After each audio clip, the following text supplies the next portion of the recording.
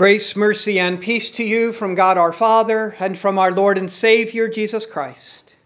Amen. Be seated. If Jesus were here today, what would he do?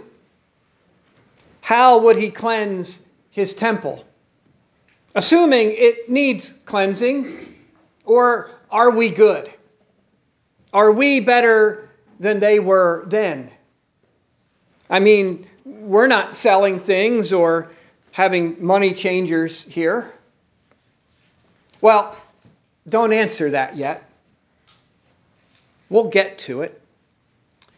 First, though, we need to realize something about temples in the Scriptures.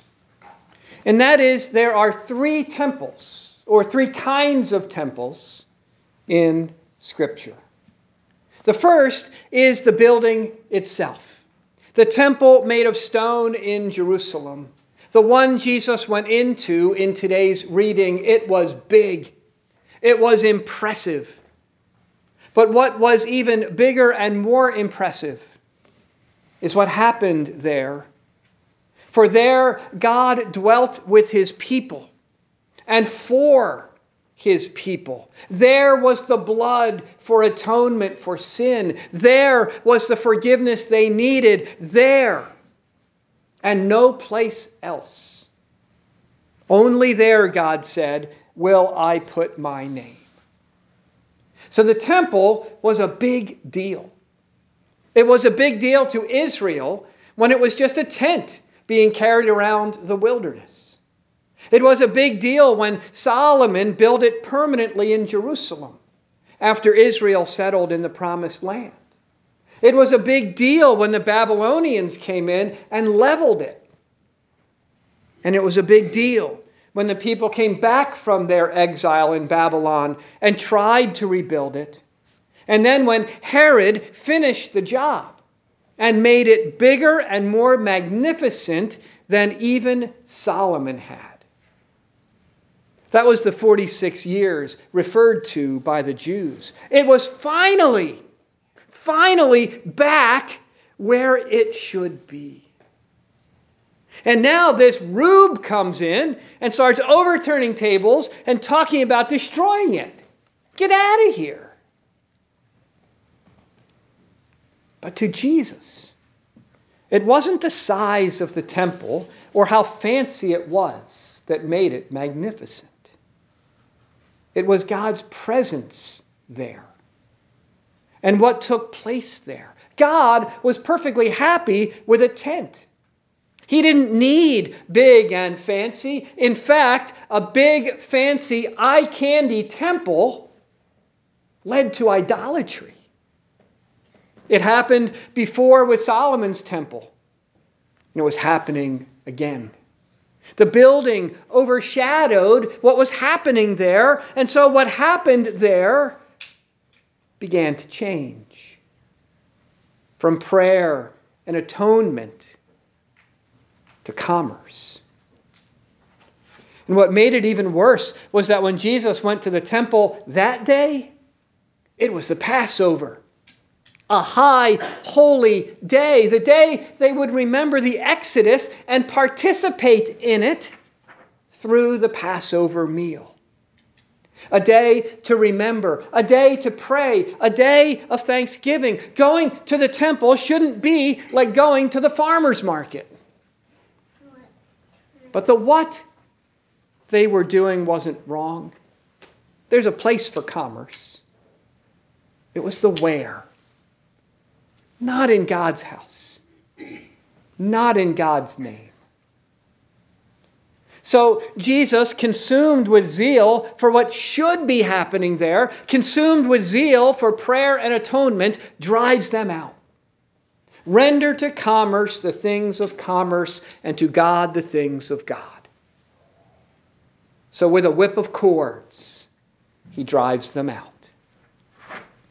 So, properly chastised, did they just go away? Well, no. I'll bet they were probably back the next day, and maybe with a few guards to protect them. But even before that, they challenged Jesus. What gives you the right to do these things? Show us a paper give us a sign. And if you can't, you're the wrongdoer, not us. Okay, you want a sign? Destroy this temple, and in 3 days I will raise it up. Yeah, well, now we know he's out of his mind. There's the proof. 3 days, he's crazy. And worse, he's dangerous. Now, at this point, John adds the comment that, of course, Jesus wasn't talking about the stones, but about his body. Which leads us to the second temple, or kind of temple, spoken of in Scripture, Jesus himself. John had spoken of this temple when he spoke of Jesus' birth, saying the Word became flesh and dwelt or tabernacled or templed among us. The flesh and blood of Jesus was the new place of God dwelling with man, which means that the flesh and blood of Jesus is the new place of atonement. His Passover from death to life is what the old Passover pointed to. He was the lamb. It would be his blood poured out for our deliverance. And so he would. He would pour out his blood. He would die. He would rise. And in so doing, he would fulfill the purpose for the stone temple, making it obsolete, no matter how big and beautiful it was. Which is why he used a whip of cords to drive out the money changers and the animal sellers that day. He probably could have done that without a whip, but this too was a sign.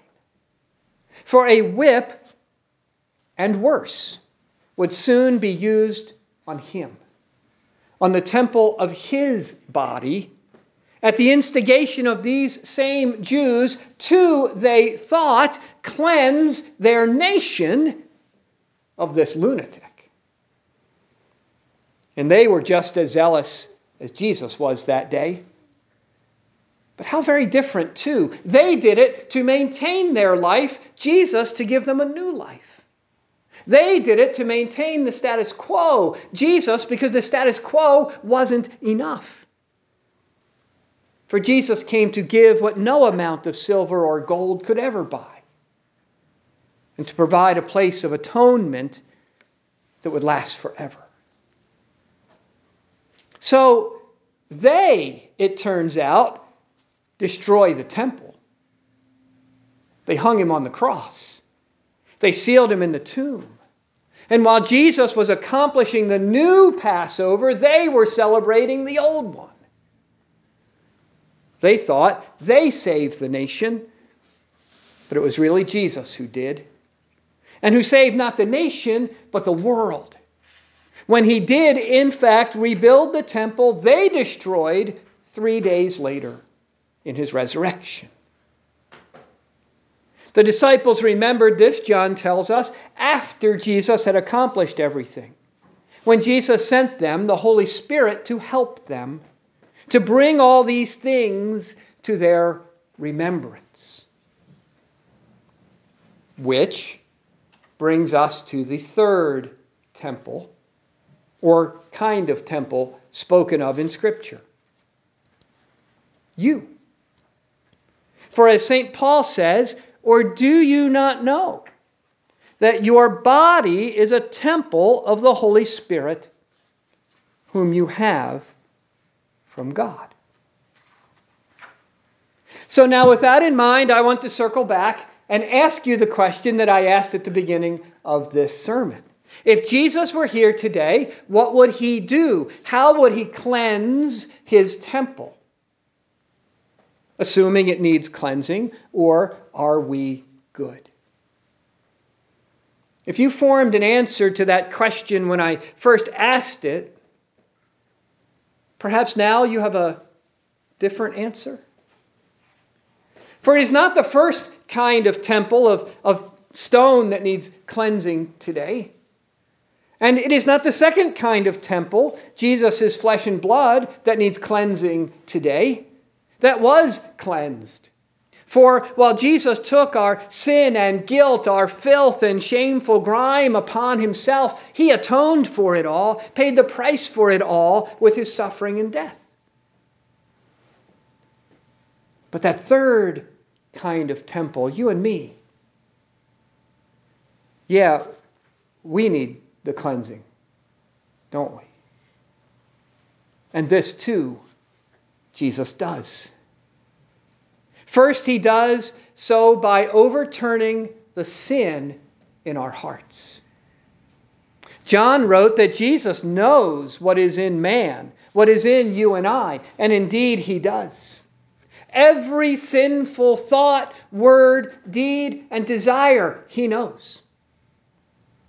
Every sin of omission and commission, that is, what you've done and what you failed to do, he knows. All those sins no one knows but you. And all those sins that you've done that you don't even realize, he knows. Those sins you dismiss because, well, everyone does them. The sins you wink at and trivialize. The sins that are accepted in the world today, even encouraged, and, well, we don't want to rock the boat. He knows what's in your heart, all of it. Or, as Jesus would later put it, for from within, out of the heart of man, come evil thoughts, sexual immorality, theft, murder, adultery, coveting, wickedness, deceit, sensuality, envy, slander, pride, foolishness. Yeah, a little more than cleansing needed.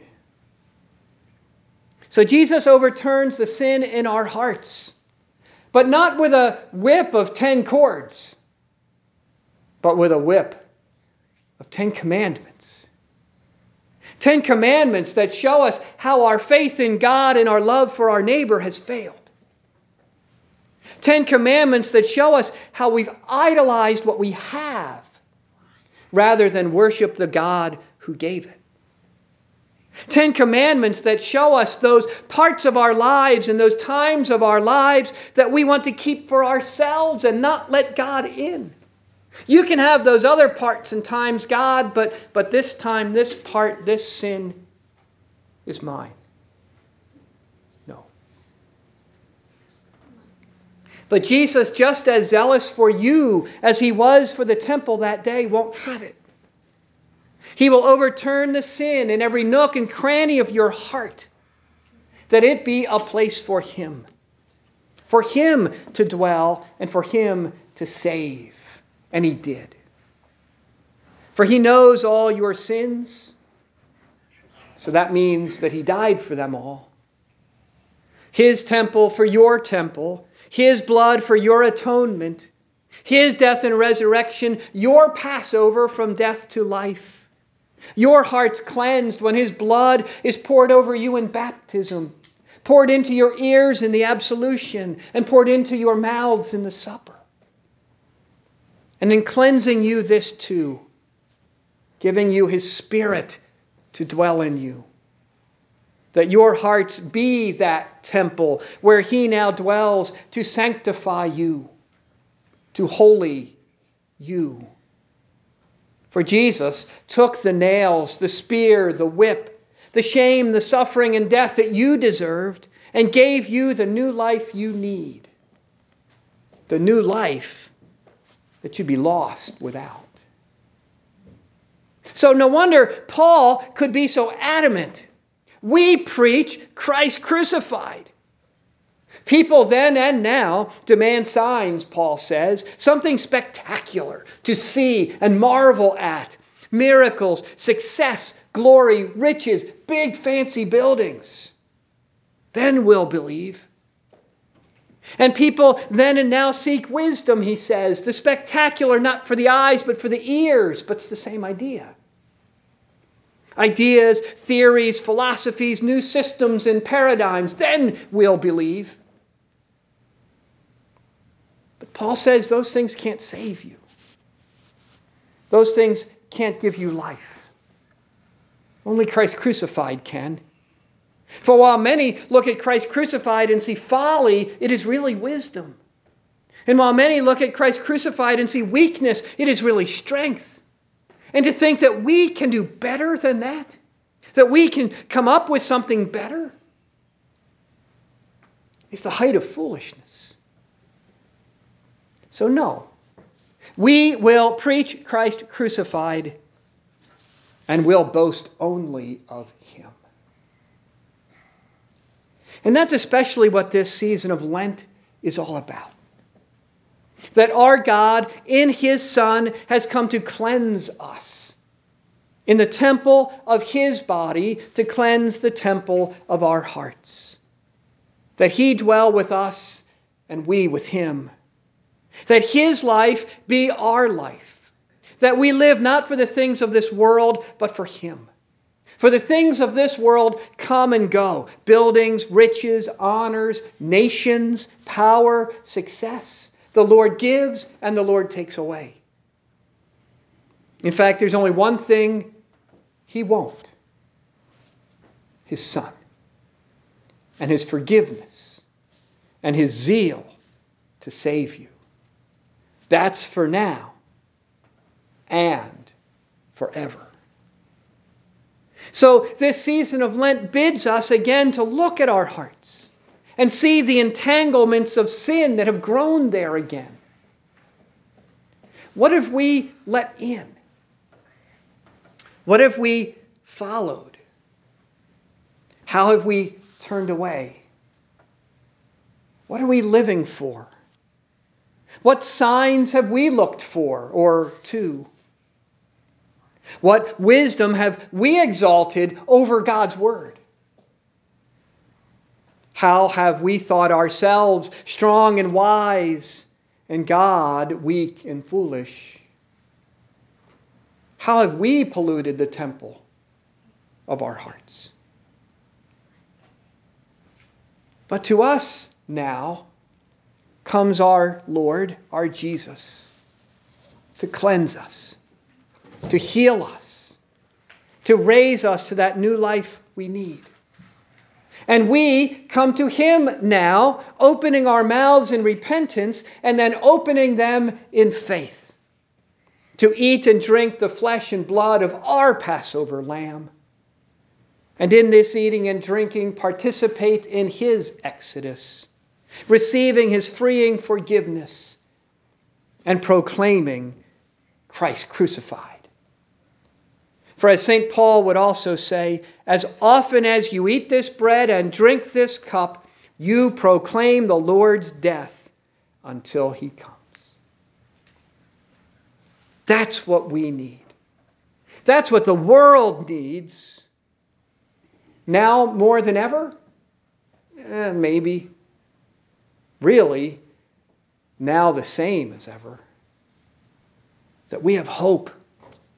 That we have more than the status quo. That we and our lives be cleansed and holy and eternal.